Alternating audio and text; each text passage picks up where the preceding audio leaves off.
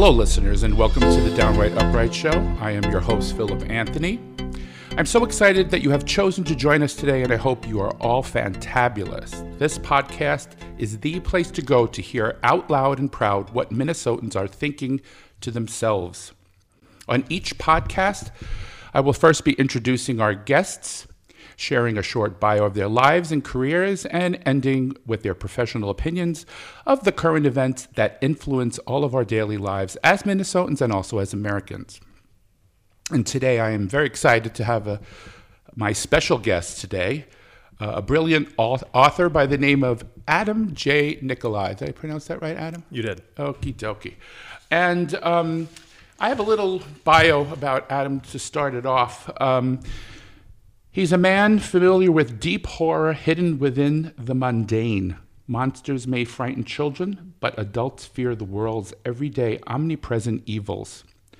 The kidnapper waiting for our children at the bus stop, for example.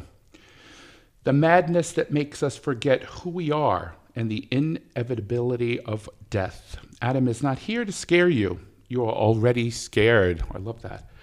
He only wants to take your hand and hold it in the dark. So welcome, Adam. How are you today? I am good. I'm so happy to have you. Thank you for having me on. Thank you. I did a deep dive on your work, and it just sounds so fantastic. And I really can't wait to hear what you have to say about these books. I have a list of them here. Maybe let's just start with your early career and what motivated you to be an author. So when did you decide or realize you had a gift for the written word? And can you remember the first story, poem, or writing of any kind that you created? Well, I've always been really creative. My mom really pushed me towards writing, or she was the one who always told me that I was really good at writing, but it wasn't like my first choice as a creative avenue. But looking back at my childhood now, I can see that there were a lot of things that pointed at it. Like if you asked the first thing I wrote, probably the first thing that I can remember writing is in fourth or fifth grade. I wrote like a choose your own adventure book on notebook paper. So it wasn't even just like a regular book. It was complicated. Like it was branching and you had to go different directions and make choices and stuff like that. And as far as like reading, it been pretty obvious to the people around me which direction I was going, because I was walking around with Stephen King's Tommyknockers in fourth grade. The book is like, thick as my head. And I would walk around with that all the time. And I read that whole thing, and that scared me half to death. So love of horror from a young age, a lot of reading, a lot of writing. Yeah. Awesome. So I would like to go through some of the books that you wrote, and maybe you can give us like a brief synopsis of what they're about. And sure, you don't have to don't tell the ending, because we want our people out there to buy the book and to be fascinated and surprised. So yeah. So let's start with Alex, because that's the one I seem to see the most reviews online. According to the Amazon review, it says, a ghost of his dead son or visions brought on by psychosis. Can you explain what that means? Yeah, so Ian Colmes is the main character, and he loses his son. His son is kidnapped and killed. And he, is devastated by grief. His marriage is starting to fall apart. He's living at home alone, and he starts seeing his son in the house. So like he'll come home from work and his son is just playing in his bedroom, or his son will talk to him and say things. And his son was 5 years old. So when I wrote Alex, the character Alex, the child, was modeled heavily off of the child behavior that I witnessed in my life, which was my son's. So my son was about 5. My wife read the book and she said, I can't ever read that again. That was Isaac. That was our son, like the mannerisms of Alex. So when Alex appears, he always does the things that he did in life. He never does anything new. And his dad drives his dad crazy. He only appears when Ian is alone, so he doesn't know if he's losing his mind. He can't talk to Alex in front of other people, but he can talk to him when he's home alone. So he wrestles with that throughout the book. But Alex is interesting because it's not, and my son is 16 now, and I remember this when I wrote it too, like the ghost of my 5-year-old son still haunts the halls of my house. even though my son is 16, the child that he was is never coming back. So it kind of operates on two levels, Right. You don't have to have a child of that age to understand the pain, or you don't have to lose a child to understand the pain of losing that child. Like, there's a special kind of a nostalgia, kind of bittersweetness to it. So, and I did some book clubs and stuff at the time, and people kind of picked up on that too. Right. So, do you indicate in the book whether it is psychosis or a vision, or does the reader develop that on their own? Reader has to decide on their own. One thing that you'll find if you read the three of these books, which form kind of a series, I call it the Fallen Cradle series. It's not branded that way yet, but it will be at some point. And they're always about parent-child relationships, right? Alex is the first one. The second one was Rebecca. And both of them kind of have this theme of the parent doesn't know if they're losing their mind or not.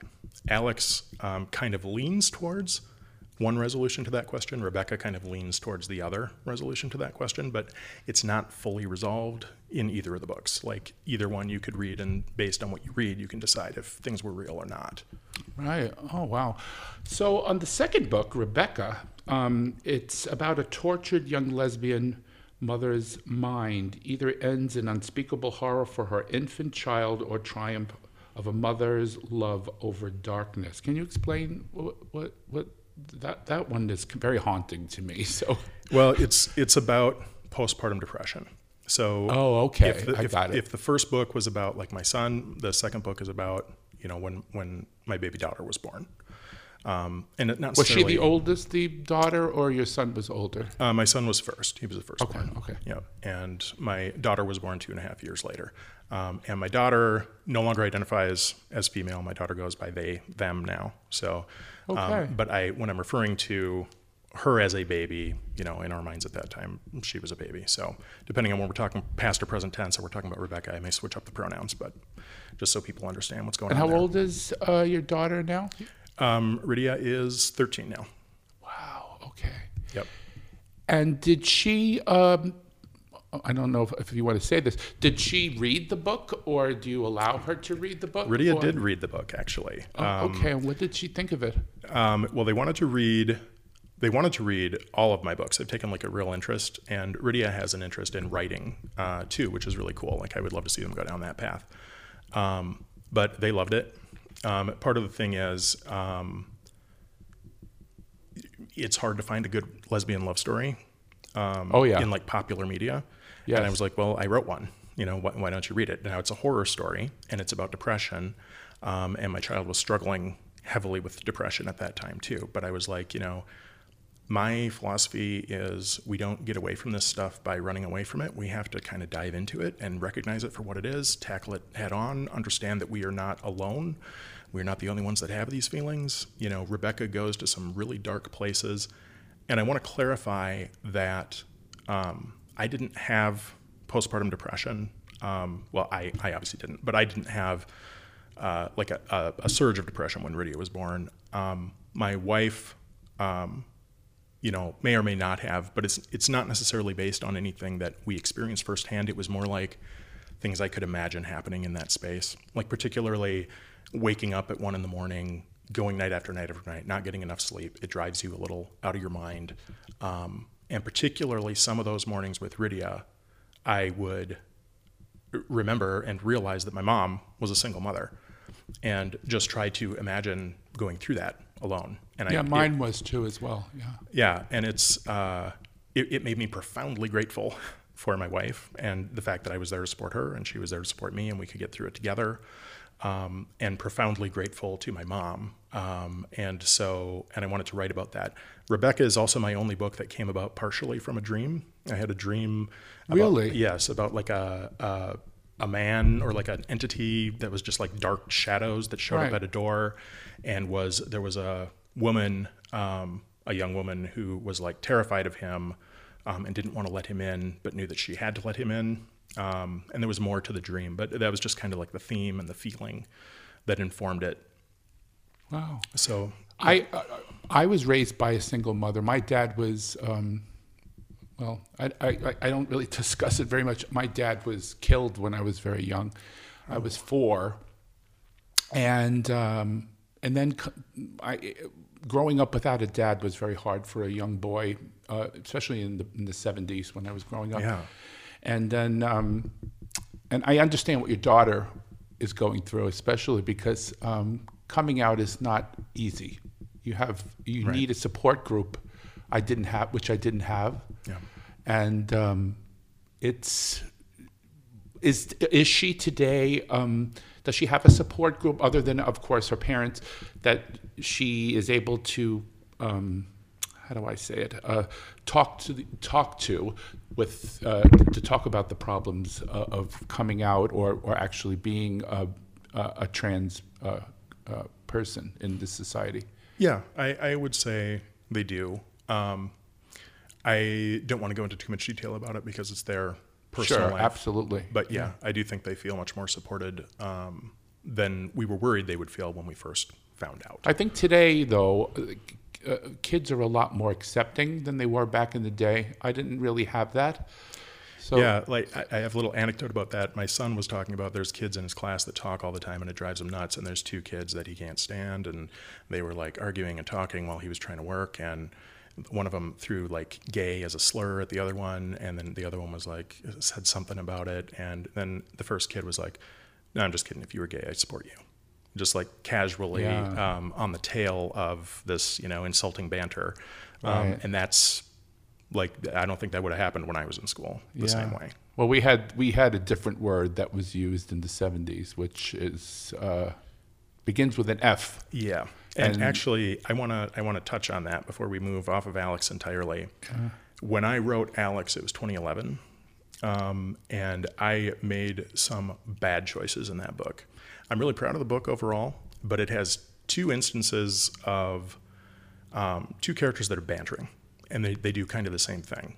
And they use the N-word and they use the F-slur at different times with each other. They don't do it in a malicious way, but reading it today, it's awful. And I was able to go back. I have some control over it since I published the book myself. And I took out the instances of the N-word and replaced them with something else. I don't remember what I did exactly. But the other day I was listening to the audiobook because the audiobook rights are expiring at the end of this year and I may need to redo the audiobook myself. And I didn't even remember or realize that the F-slur's in there too. And it really, like when it happened, it just made my head whipped around. I was like, that's atrocious. And so as of this moment, that is still in there because I just recently became aware of it. And I can't edit the audiobook. But as soon as I can, I intend to. And it's just... If I can interrupt you, I think that's fabulous that you realized that, you have a clean heart, you have a clean soul, because there are people out there that wouldn't have even said anything to that degree. You would, don't leave it in there. It's just the way it is. But you understand the pain that those words cause, and I commend you for coming out to the people and saying that, I think those words are hurtful, and I want to correct something. So I want to thank you personally because I think that's amazing. Because there's a lot of people today that they use those words. I mean, if they're not around an LGBT person or a black person or a Latino or whatever, they feel they have a carte blanche to use those words, and they don't think twice about, I should never said that. But you're actually coming forward and saying this is unacceptable, and I want to change it. So thank you for that. I just want to let you know that. Well, I appreciate that. You're welcome. Could we go on to Todd? Yeah. You want to try talking about that one? Yeah. Okay. So the 3 books taken as a whole kind of, if you read them, they kind of describe my journey of belief in my life. I was raised evangelical fundamentalist. Oh boy, really? I woke every morning wondering if the rapture had happened yet. It's been happening since I was a little kid. Right? That's not happening fast enough for me. But yeah, it was a scary way to live. And it really screwed me up in a number of ways that I've been kind of working throughout my entire adult life. And the end result for me was atheism. It doesn't have to be for everybody. I don't think, like if you're not an atheist, you're a fool or anything like that. There are militant atheists out there. I'm not one of them. I have a quick question. Why not agnosticism? Why did you choose atheism? Because isn't agnosticism kind of like you don't really know and it's not important to me kind of thing? So, right? I mean, to me, atheism is I believe in God or I don't.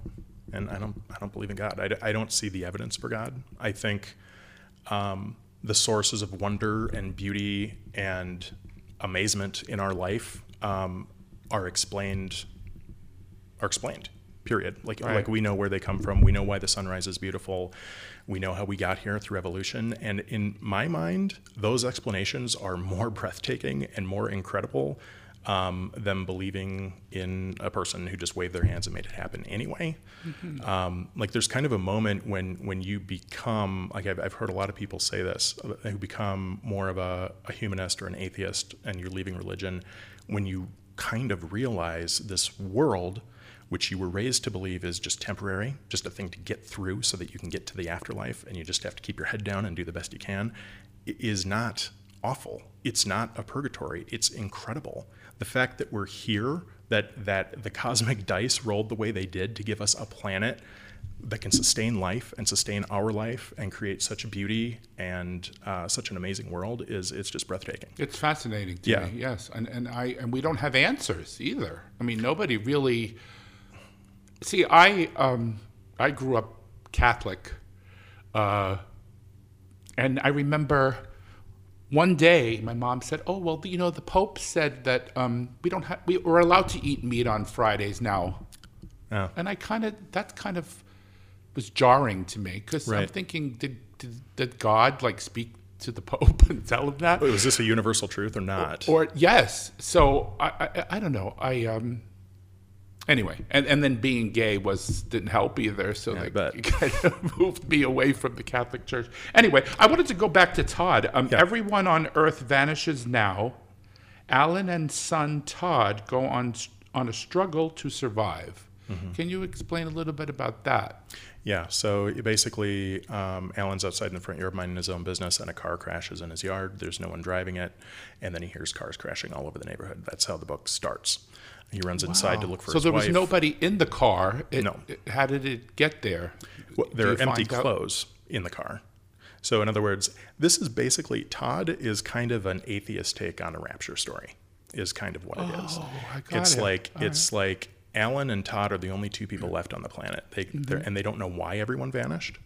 So it's kind of like tapping into that horror that I had about the rapture when I was growing up and exploring it. But the other big thing it does is I wrote Todd fully after my conversion to atheism. When I said the 3 books tell a story, you can kind of see my process as I go through. Like book 2 is my I'm Angry Against Religion book, Rebecca, very much like indicts Christianity. And then book 3, or certain brands of Christianity, I should say. And then book 3 is when I had accepted atheism. I had accepted that I don't believe in God anymore, and I was reckoning with what that meant. Like the fact that there's no afterlife, the fact that when we die, we're done. If I believe that, what does that really mean? Because it can be astoundingly depressing if you've spent your entire life believing that bad people get their due when they die, and you don't have to worry about death because there's a place that you go. What does it mean if those things are no longer true? And I had to wrestle with those things, and it was extremely depressing.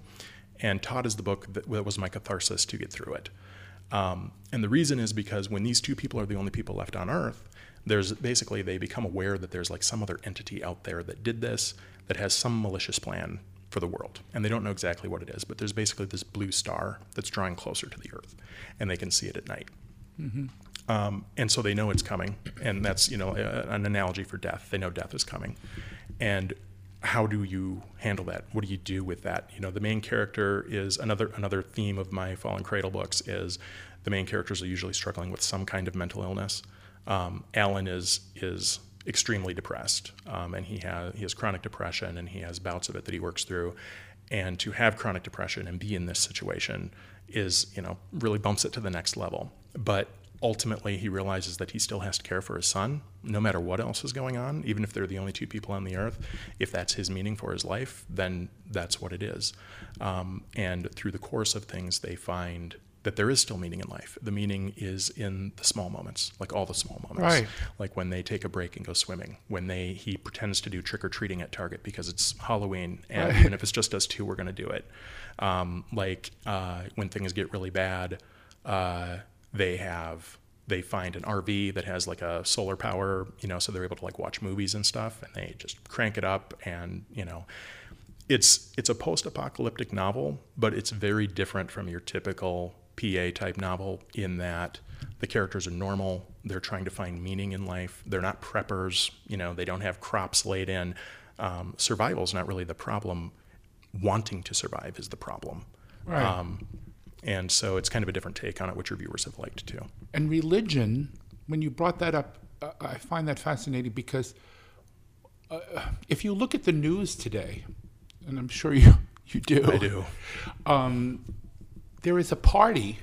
It will remain nameless. Well, you're talking. Let maybe. people figure it out. That wants to go and become a theocracy, make the United States a theocracy. Basically, women don't have the right to do what they want with their own body. Certain people can't marry. You have to be able to pray your own prayer. Regardless about other religions that are around you, right. This is what you. What is your opinion of that?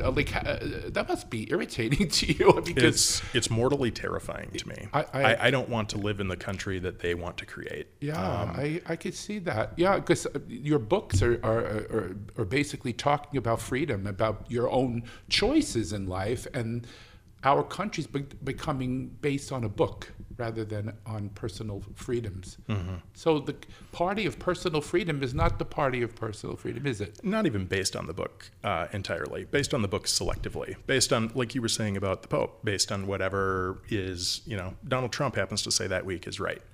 The Bible says a lot of different things, a lot of which are contradictory, and they're picking and choosing the pieces that they want to see. But yeah, it does. I don't think that truly that's the country America is. I think those people are in the minority that are trying to convert this country into a theocracy. And I feel like there is a point where people who normally live their lives and do their own business and don't follow the news and, don't care so much, like those people, their day-to-day existences are about to bump up against the reality of what this movement is trying to accomplish in this country. Mm-hmm. And at that point, I think we're going to see kind of a massive pushback. Now, whether that's going to be good for the country, I don't know. Like what kind of form that pushback takes, I don't know. Like if you shut down democracy, you shut down like the outlet for that sort of pushback is supposed to be the ballot box. That's how this country is made. So when they go and they specifically try to jam that valve, right. Then that pressure is just going to build. And it's going to explode one way or another. And I don't know what it's going to look like, but I don't think most people in this country want to live in the country they want to make either. Well, I personally, I feel we have to also recognize there are religions like certain parts of the Lutheran religion and Presbyterian and Episcopalian, I love to pronounce that word, where they marry gays, they welcome gays, they love the LGBT community, they believe in Jesus Christ and, and the whole story of Christianity, but they don't, I guess I would call it Christianity without the toxicity. Yeah. What do you feel about that? I think that's great. Like I said, I think the most important thing to making a country like America work is that people stop telling other people what to do. Bingo. And what to believe. I don't even have a problem with people believing the way my grandmother did, this evangelical fundamentalism. I want to emphasize that was not my mom's religion, that was my grandma's. But either way, I don't have a problem with people believing that, as long as they don't try to make me live by their rules. That's the whole ballgame. Yeah, I actually had somebody tell me recently, and this didn't bother me really, Adam, because they said they were evangelical, and they said, I'm going to pray for you, but I don't wish any harm to you. I'm going to pray that whatever decisions you make in your life, are the right ones, and my belief is that it guides you to in the right direction, and that didn't bother me for some reason, because even though they were very Jesus doesn't want you to do this, whatever, but they did say they were praying that I would.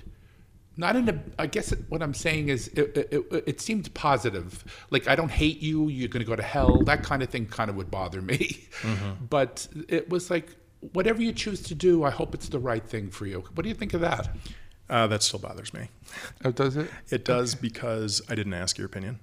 I don't need to know. Well, in that respect, I agree. Yes. I don't need to know that you're going to pray about me. I don't think you'd be telling me that unless you wanted me to think about what you're saying and try and interpret what it meant. Right. I had a day, and I have trouble being quiet now when people do things like that to me. And one of the things that really bothers me, I did this a few years ago before COVID. We were leaving the state fair, in the Minnesota State Fair, and I don't know, maybe some of your listeners were there that day, but there was a guy out on the corner with not a bullhorn, but a whole speaker set up, a massive speaker, so that he had a microphone, and he was basically proselytizing on the corner. Mm-hmm. Everybody could hear it. It was coming through loud and clear, and it was the kind of hateful proselytizing that we don't really need to hear. And frankly, even if it's not, I don't think you need to be doing it on the street corner. But the thing is, it was a public square, literally a public square. We were coming out of Minnesota State Fair, and I screamed, "God's not real," at the top of my lungs. My wife was not impressed, but I felt like I couldn't just sit there while somebody, that's dystopian, sitting on the corner. That's like something you'd see in a horror movie about a dystopian future, mm-hmm. with loudspeakers blaring about, you need to believe in God, you're going to hell, all of this. And as long as I still had freedom of speech, I intended to use it. Yeah, they do that.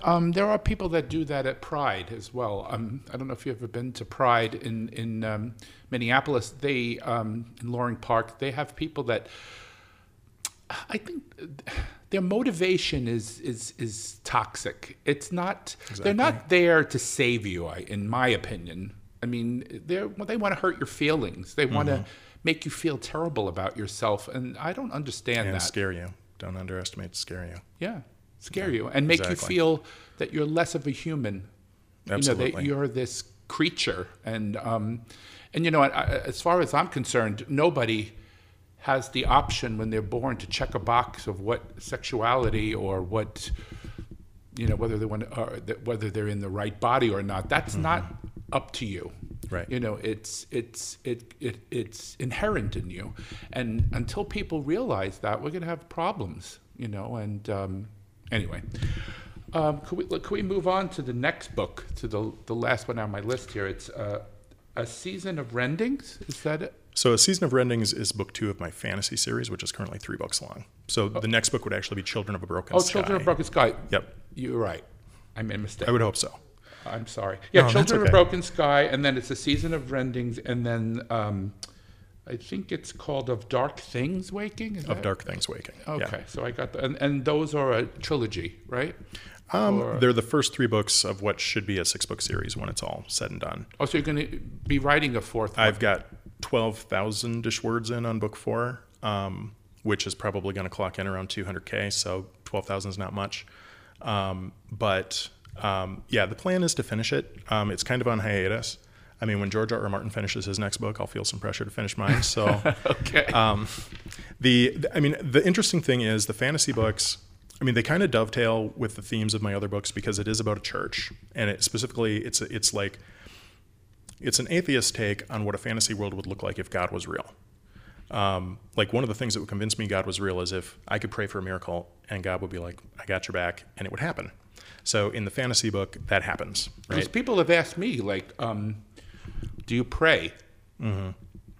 And when I was younger, I did. And sometimes the prayers were answered, and sometimes they weren't answered. So if prayer is supposed to work, isn't it supposed to work all the time? I mean, I don't know. That was another thing that bothered me about prayer.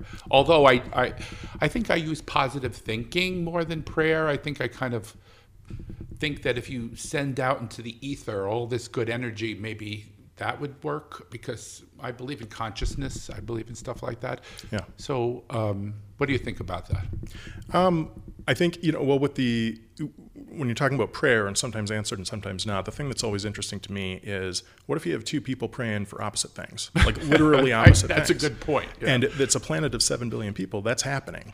All right. Yes. So, and in these fantasy books, there's an old church that kind of, ran everything, but now there's like this new church that's overthrowing it. And these two sides are both praying to ostensibly the same God. I mean, the God's name is Akir. They both pray to Akir. They both work miracles. They're both able to heal people. They're both able to like touch people and burn them or call down fire. So like one of the themes is, why is God working with both sides? Why is he answering both priests' miracles? Why? Like the main character that's profound. Yeah, and the main character has a serious crisis of faith around this, even though she's the progenitor of this new church, and she's kind of bringing it to power. So, and that's a theme that's explored throughout and answered by the end. But again, like I said, a 6-book series. So, well, I hope our listeners, go to Amazon, or are your books available in paperback form? Yeah. My books are all on Amazon. You can order them there, ebook or paperback. And then Alex is available in audiobook too. Audiobook, right? You said you may have the opportunity to reword some of it, right? Yeah, if I remember correctly, it was a 10-year license, and I know I did it at the end of 2012. So I believe it's coming up at the end of this year. In the next few months, I'm going to double check. But I started getting into recording audiobooks earlier this year on my own. I bought a lot of the equipment and stuff and started working on it, and then I got busy with other things. But that is the plan, to re-record Alex. Yeah, and I totally encourage our listeners to go on Amazon ASAP and look at your books, and especially the first one that got all the raves, A Ghost of His Dead Son, or Visions Brought On by Psychosis. When I read that synopsis, it was so amazing to me that, is it real, or is it something in his mind, or I want to read this. This is the one. I'm going to start with that book, because everybody that I've seen that wrote reviews said that book was just off the charts. A lot of people did love it, and one of the things that really made me feel good about it is there have been 2 or 3 people over the years who have lost children who wrote me or left a review and said that it was cathartic for them to read it, to work through. Yes, and you know what, Adam? I'm going to transit. It's a perfect segue to my next question, what you just said, because as you know, we just recently had a school shooting in Texas, in Uvalde, Texas, which is kind of close to the Mexican border, I think, as far as my knowledge. And so I want to talk a little bit how your books kind of could connect to that issue. Do any of your novels connect in any way to the horrific school shooting that occurred in Uvalde, Texas, at the Robb Elementary School? Because they involve children who are put in precarious situations. So, and I think, and this is my opinion, you could agree or disagree, those children did not have to die. There Absolutely was an egregious mistake made, because we had Columbine, we had Parkland, we had I could go on. I can't even remember them all, and it's sad that you even can't remember all the school shootings, or shootings in general. And these politicians did absolutely nothing, not even background checks or, getting rid of semi-automatic guns, which this kid literally is 18 years old. I think it was his birthday. He just turned 18 years old. He went into a store, bought 1,000, I think it was 1,500 rounds of ammunition. Yeah. Didn't they ask him, what are you going to do with all this stuff? And then he goes on a killing spree. I mean, you literally need, it's easier to buy Sudafed.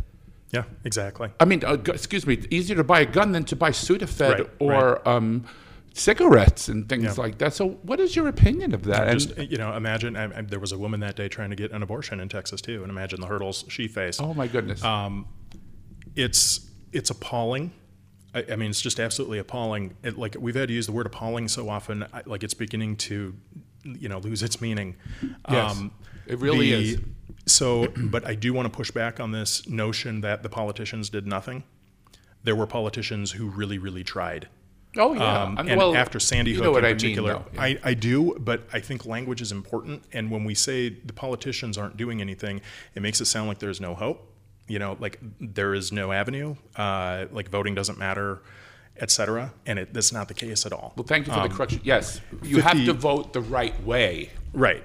And after Sandy Hook, they had 57 senators, and some of those were Republicans, who voted to, I think it was, I don't even remember what they were voting on, but it was a fairly large gun control bill that was sorely needed after Sandy Hook.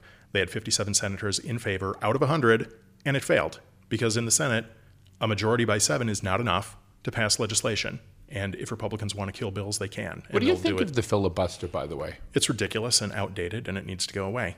Yeah. It's. I agree. I understand the idea. I mean, there was a time in my life, in my history, when I would have thought, it's kind of cool that you have to have a majority, like a supermajority, right, in order to like do certain things, et cetera, et cetera. But we're well past the point of like, that'd be a cool little feature of a democracy, and well into the area of our democracy is paralyzed and dying because of a ridiculous, outdated Senate rule, which, by the way, has already been changed once. It used to be 67. You used to need 67 to overcome a filibuster. They revised it in the 60s or the 70s, I don't remember for sure, down to 60. We can revise it again. It's just a Senate rule. It's not in the Constitution. This is amazing to me. Why was, for example, Mitch McConnell, when he was in control of the Senate, able to say, okay, we don't need a filibuster to put Amy Coney Barrett on the Supreme Court. We don't need a filibuster to put... And in my opinion, the man was a sexual predator. Kavanaugh. Absolutely. I'm sorry. I mean, if a woman is going to go through all those hoops and go on national television and reveal something so personal to her, I can't imagine why you would think she's lying. I mean, and it was even written on his calendar. He brought the calendar as supposed to be proof that it didn't happen, but it was on the calendar. It was written on that day. Bingo. Yes, and then the first one, Gorsuch, he was like the first pick of the what's that? Heritage, was it? Heritage, yes. So these people went through with no problem. We can't pass gun legislation because of a filibuster. We can't pass child care. Now that women may have to be forced into having children, they can't. If they can't afford it, who's going to take care of the child? Who's going to pay to put the kid through school, feed the child, clothe the child, et cetera, et cetera, et cetera? I'm just scared for this country. I really am. I mean, what do you feel about that? Well, I mean, you mentioned Mitch McConnell, and Mitch McConnell is an extremely easy person to understand. Like all his decisions are motivated by power for the Republican Party and the vision that he has for this country of heading towards the theocracy you talked about before. Yes. I am so tired of hearing people be like, oh, well, this, it's an election year, so this time they won't be able to, by the rules that Mitch McConnell made, they can't vote for a Supreme Court justice or this rule or that rule. There are no rules. Right. Mitch McConnell but they break them all the time. Well, yes. And we don't. Yeah, we're still pretending that, there's a set of rules that both sides have agreed to abide by, and there isn't. No. They don't abide by the rules. They got rid of the filibuster so fast, everybody's head spun. The second he got into office, that was the entire goal. And if they want to do, for example, a national ban on abortion, he'll get rid of the legislative filibuster like that. He won't hesitate. All this talk that we're having right now about, just like wringing our hands and, but the filibuster and tradition and everything else. And he talks out of both sides of his mouth all the time. He does what he needs to do to install the theocracy. That's his goal. That's how he operates. And if you watch him, every single action he takes lines up to that. I am tired of the media pretending that, Mitch McConnell has to abide by what he said before. He doesn't. He's my least favorite politician, even worse than Trump, because I feel he could do things. He could make things happen, and he doesn't. For example, with the second impeachment trial, were you angry as I was when after he voted to let Trump go free? Because there were a lot of Republicans who were like, let's make sure this guy never gets near the White House again because he wants to be Putin Jr., Oh, yeah, absolutely. And he turned around and voted to let him go, to say, oh, it's not a big deal. And then has the nerve, right after that, to get on the podium and say the man is, was wrong and this and that. But you have to use the vote. You have to, right. And you have to go to courts and let the courts handle that. And all this miscellaneous baloney. Exactly. It infuriated me. Did it infuriate you? I'm infuriated constantly by every him. Moment of every day. Not just him. Just because everything. He wouldn't be an issue right now if McConnell impeached, voted to get him removed forever. Oh, yeah. I mean, if McConnell had wanted him impeached, he would have been impeached. Convicted. He was impeached twice. Yeah, he was impeached. If he wanted him to be convicted, he would have been convicted. Mitch McConnell has that power. Yeah, he did. Yeah. And it's not about, I don't like to frame it as what he didn't do or what he decided not to do. It's all deliberate choice. Everything he does, he's doing on purpose for a reason, even when he's talking out of both sides of his mouth. I mean, the one thing that I will say about Mitch McConnell is he's a brilliant politician, much to my chagrin. I mean, he's absolutely brilliant. Like watching him dismount from the Trump train and stick a perfect landing when January 6th happened it was just breathtaking in its audacity and its temerity. But he knows exactly who Trump is. He knows exactly what having him around, how it's a danger to the country. But he cares about, like I said, the theocracy, and he cares about his own career. Yeah, and the scary thing is, if Trump does get the nomination again, which God forbid that happens, because that would really destroy this country and divide it even more, he would support him. Yeah, I'm sure he would. Of course. If that's the Republican nominee, he toes the Republican line. Yeah. So, anyway, that's scary. I have another question about your books as well. How would you compare? Well, okay. So this is. I like this question because this was my little concoction. When I read all your reviews, the first two people that came to my mind were Dean Koontz, the writer, the author, and Stephen King. And I read a lot of both of them growing up. Now, what are your similarities to them and differences, would you say? Well, Stephen King, every writer who ever touches horror is going to be compared or contrasted with Stephen King. Oh, he's the king, yes. Yes. And, I've read reviews that talk about, from people I don't know, to be clear, that compare me favorably to Stephen King or with Stephen King. And that's obviously very great. There's no person who wouldn't want to see that. Oh, yeah. But, authors in general tend to be very humble, in my opinion, or particularly self-published authors. And I would never sit here and say that I'm as good as Stephen King, ever in a million years. But there's a ton of his writing style that I emulate without even thinking about, kind of like one of the things that I really love about his style is just kind of the insertion of just little points of absurd humor into horrific situations. And I can't even think of an example off the top of my head, but it just when everything is going badly, absurd things happen. And he'll point them out and they'll just be, part of the prose and it'll just keep rolling. And it just emphasizes it and makes it feel more real, because that's how life is, So I really like that. And his style of narrative, I don't want to say folksy, but really down to earth and kind of colloquial, is good too. I think it really pulls you in. And when we talk about Dean Koontz, did you ever read The Demon Seed? I never read that one. I haven't read Dean Koontz recently. I wasn't allowed to read it because it was written in 1973. I was only 13, so there was no way I could read that. But I remember how people were like bugged out by that book. I mean, I remember like the demons. It's a. I have read it since. And I don't want to say a word about it because I think people should just pick up that book too. It's just crazy. I mean, did you read the book or? I didn't read that one. Did you read any of his stuff at all? Like I said, when I was younger, so like when I was reading Tommyknockers, when I was in middle school and high school, I read some Dean Koontz. I remember I read The Mask.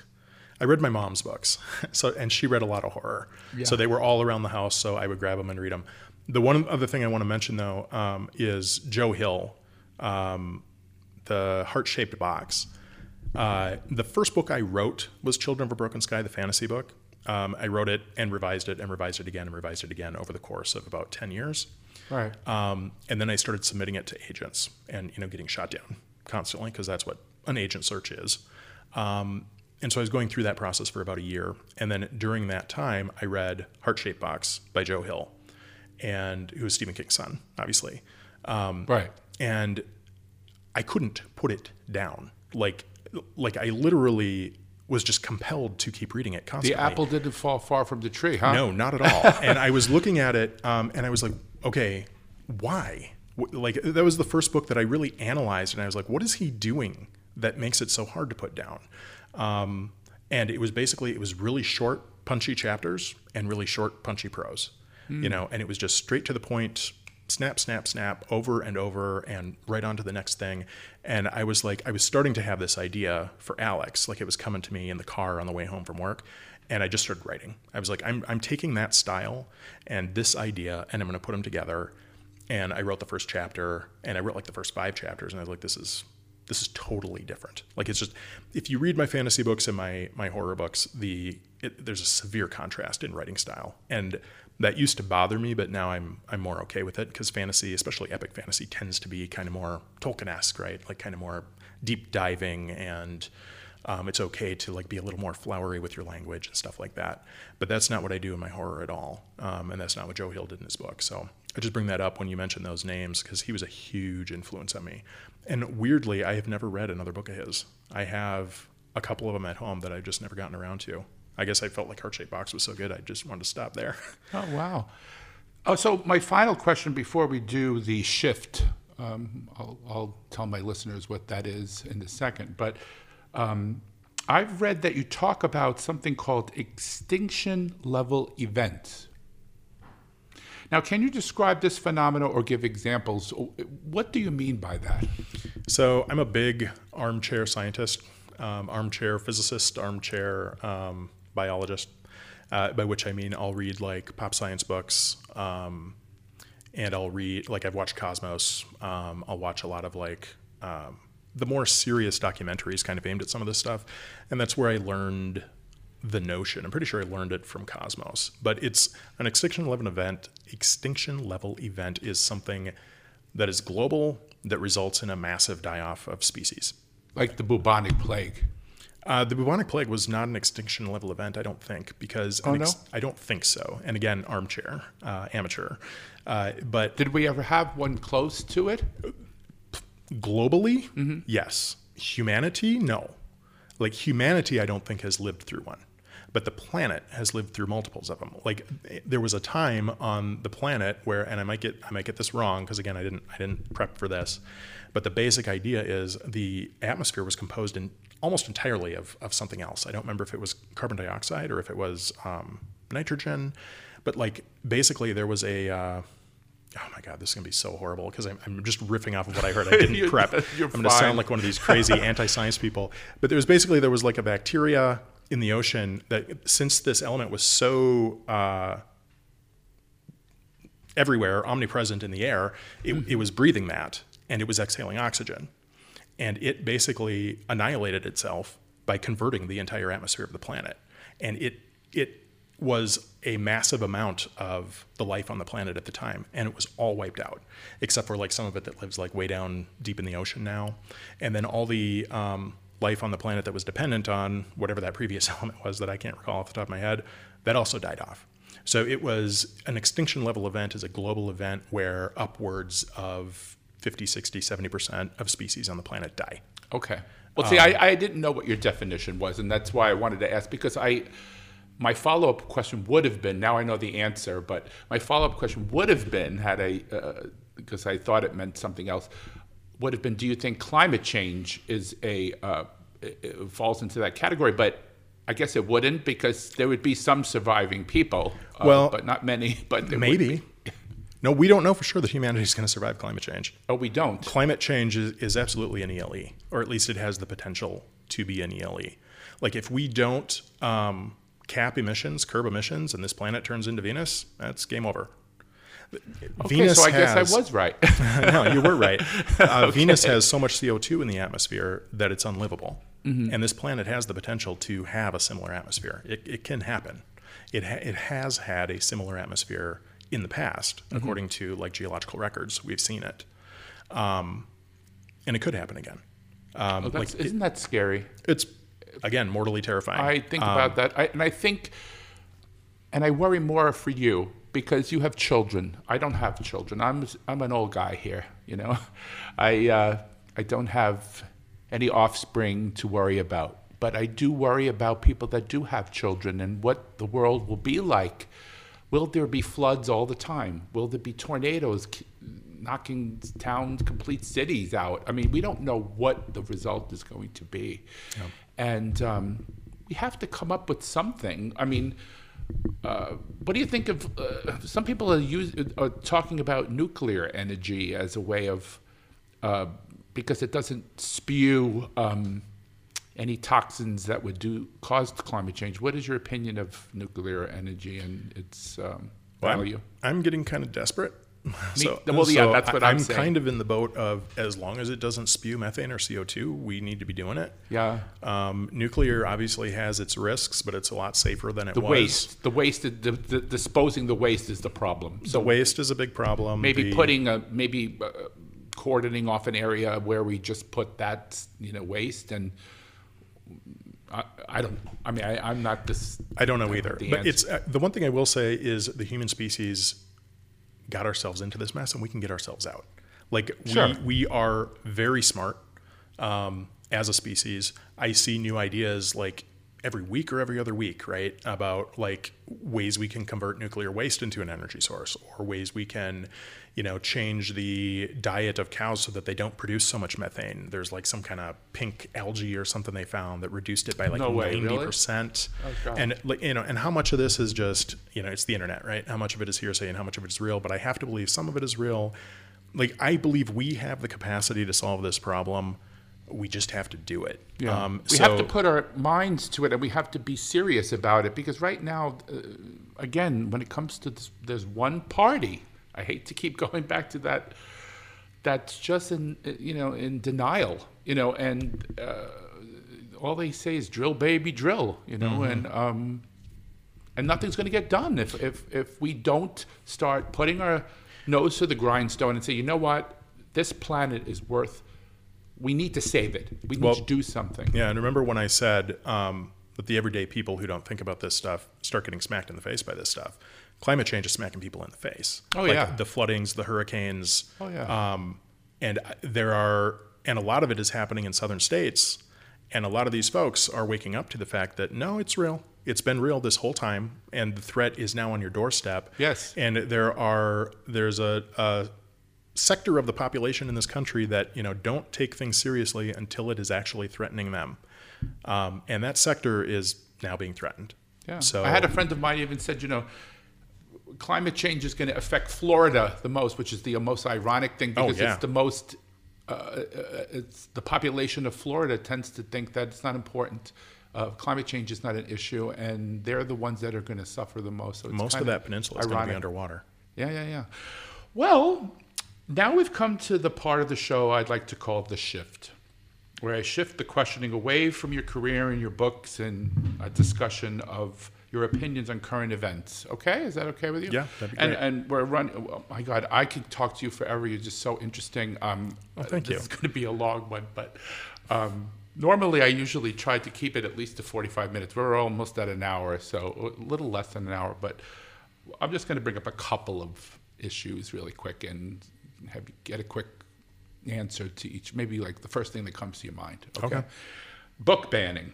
Now, you're an author, so what are your thoughts about this? I probably know the answer, but... Well, if I'm going to break the rule about a brief response, I'm going to do it on this one. Yeah. The one thing book banning is yet another appalling thing that we are seeing from the burgeoning theocratic movement in this country. Yep. But one thing I want to point out is that I just want to mention this because one thing that bothers me is when we see things happening on one side, but we don't acknowledge it happening on the other side. And this happens on the left too.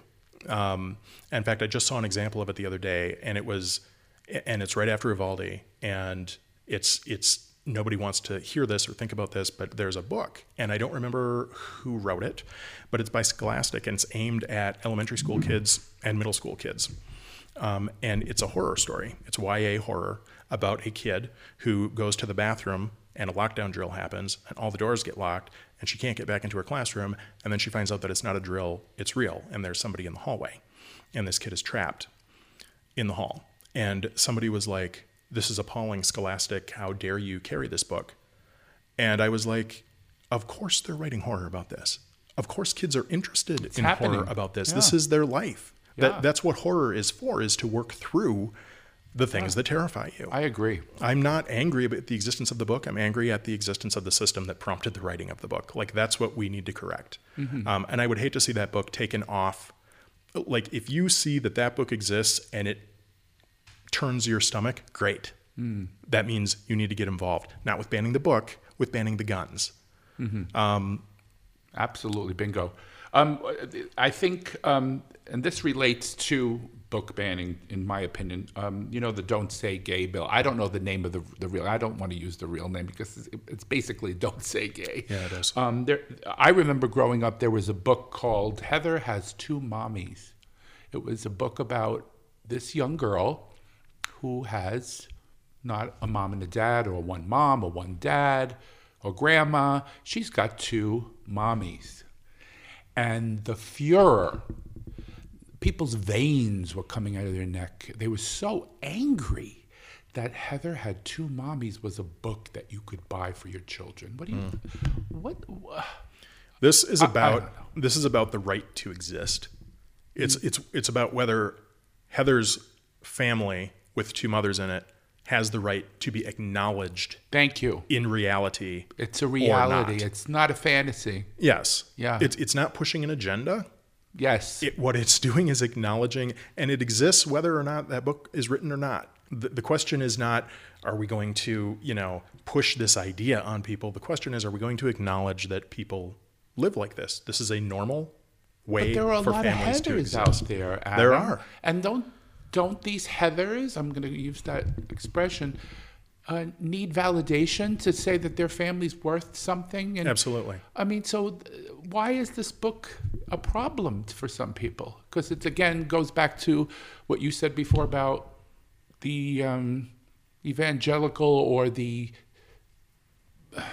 theocratic mindset. Kind of, yeah. Yeah, right? Yeah, and I mean, a lot of it comes out of that religion. I mean, I grew up that way, and my mom was a lesbian. Was she? Yes, and still is. But I I found that out. Well, I don't want to embarrass my mom, so I'm not going to say the exact way I found it out. Fine. But basically, I found that out when I was as evangelical fundamentalist as I've ever been in my life, at like around 11 or 12. And I remember that I confronted her, and I was like, I still love you, but if you thought I was upset about you smoking, you haven't seen anything yet, because I'm really upset about this. And I don't think this is right, and whatever else. Right. And to her eternal credit, we did not get in a shouting match. I mean, I don't know that she made a conscious decision to do this, but she proved to me that it was fine just by living her life, by living the example. Right. You know, I always had a place to live. I always had food. We were dirt poor. And so for those things to be true, it took some doing. And she went out of her way to do all that for you guys, right? Yes. And my grandparents, the fundamental evangelical ones, actually tried to adopt me when I was very young. And take you away from your mom? Yes. Oh, no. In fact, when I was like really young, like 2 or 3, I thought she was my older sister. That's what they called her. When she would come to visit, that's what they said.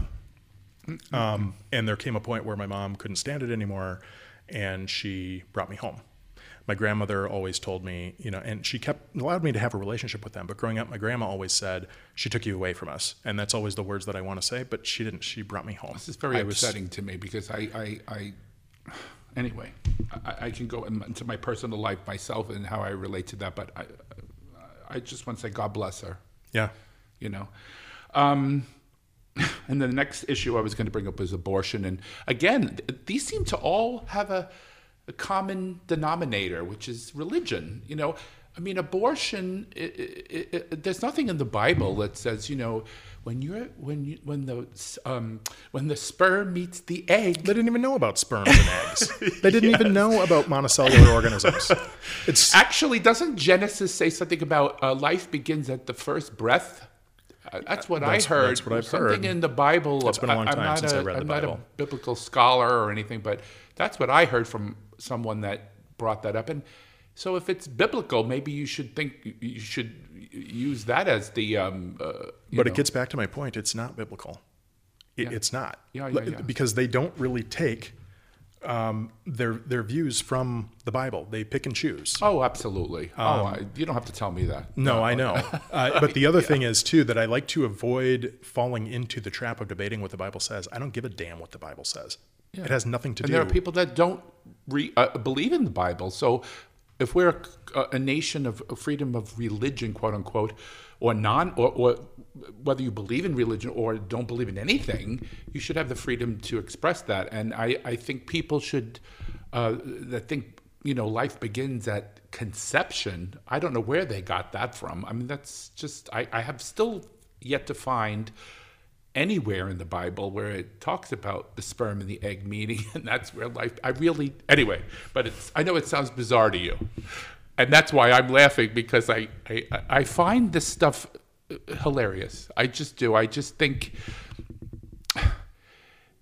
I always felt Christianity, in its proper form, is about love, caring for the sick, because Jesus did that in the Bible, cared for the sick, helped the poor. He would have been a raging liberal today. Yeah, absolutely. You know? And that's part of what drove me out of the religion, is because those were the pieces of it that I loved the most. They bastardized the religion. That I was proud of the most. And I just became aware, it was after the Iraq War, and there were all these people that were like, you know, here we go, let's kill them all, whatever else. There was no evidence for it. I was like, why are we doing this? Like, that was the first death major penalty crack. is another one too, right? Yeah.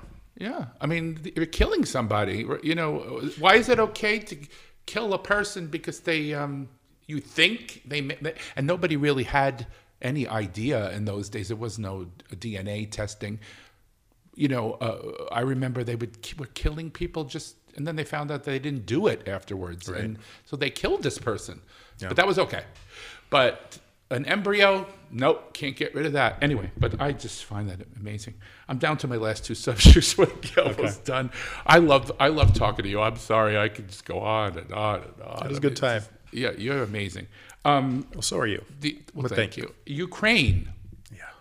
Another one, religion-based to me.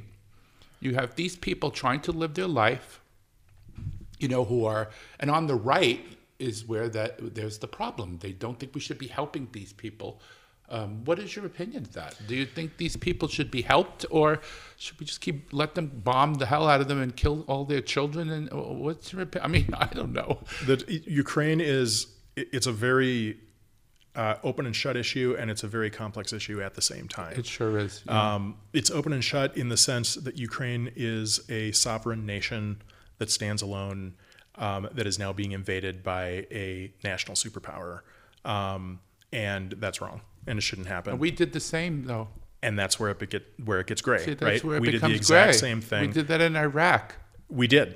And we Which never had should nothing have. to do with 9/11, by the way. Nothing to do with it. Everything to do with George W. Bush's grudges.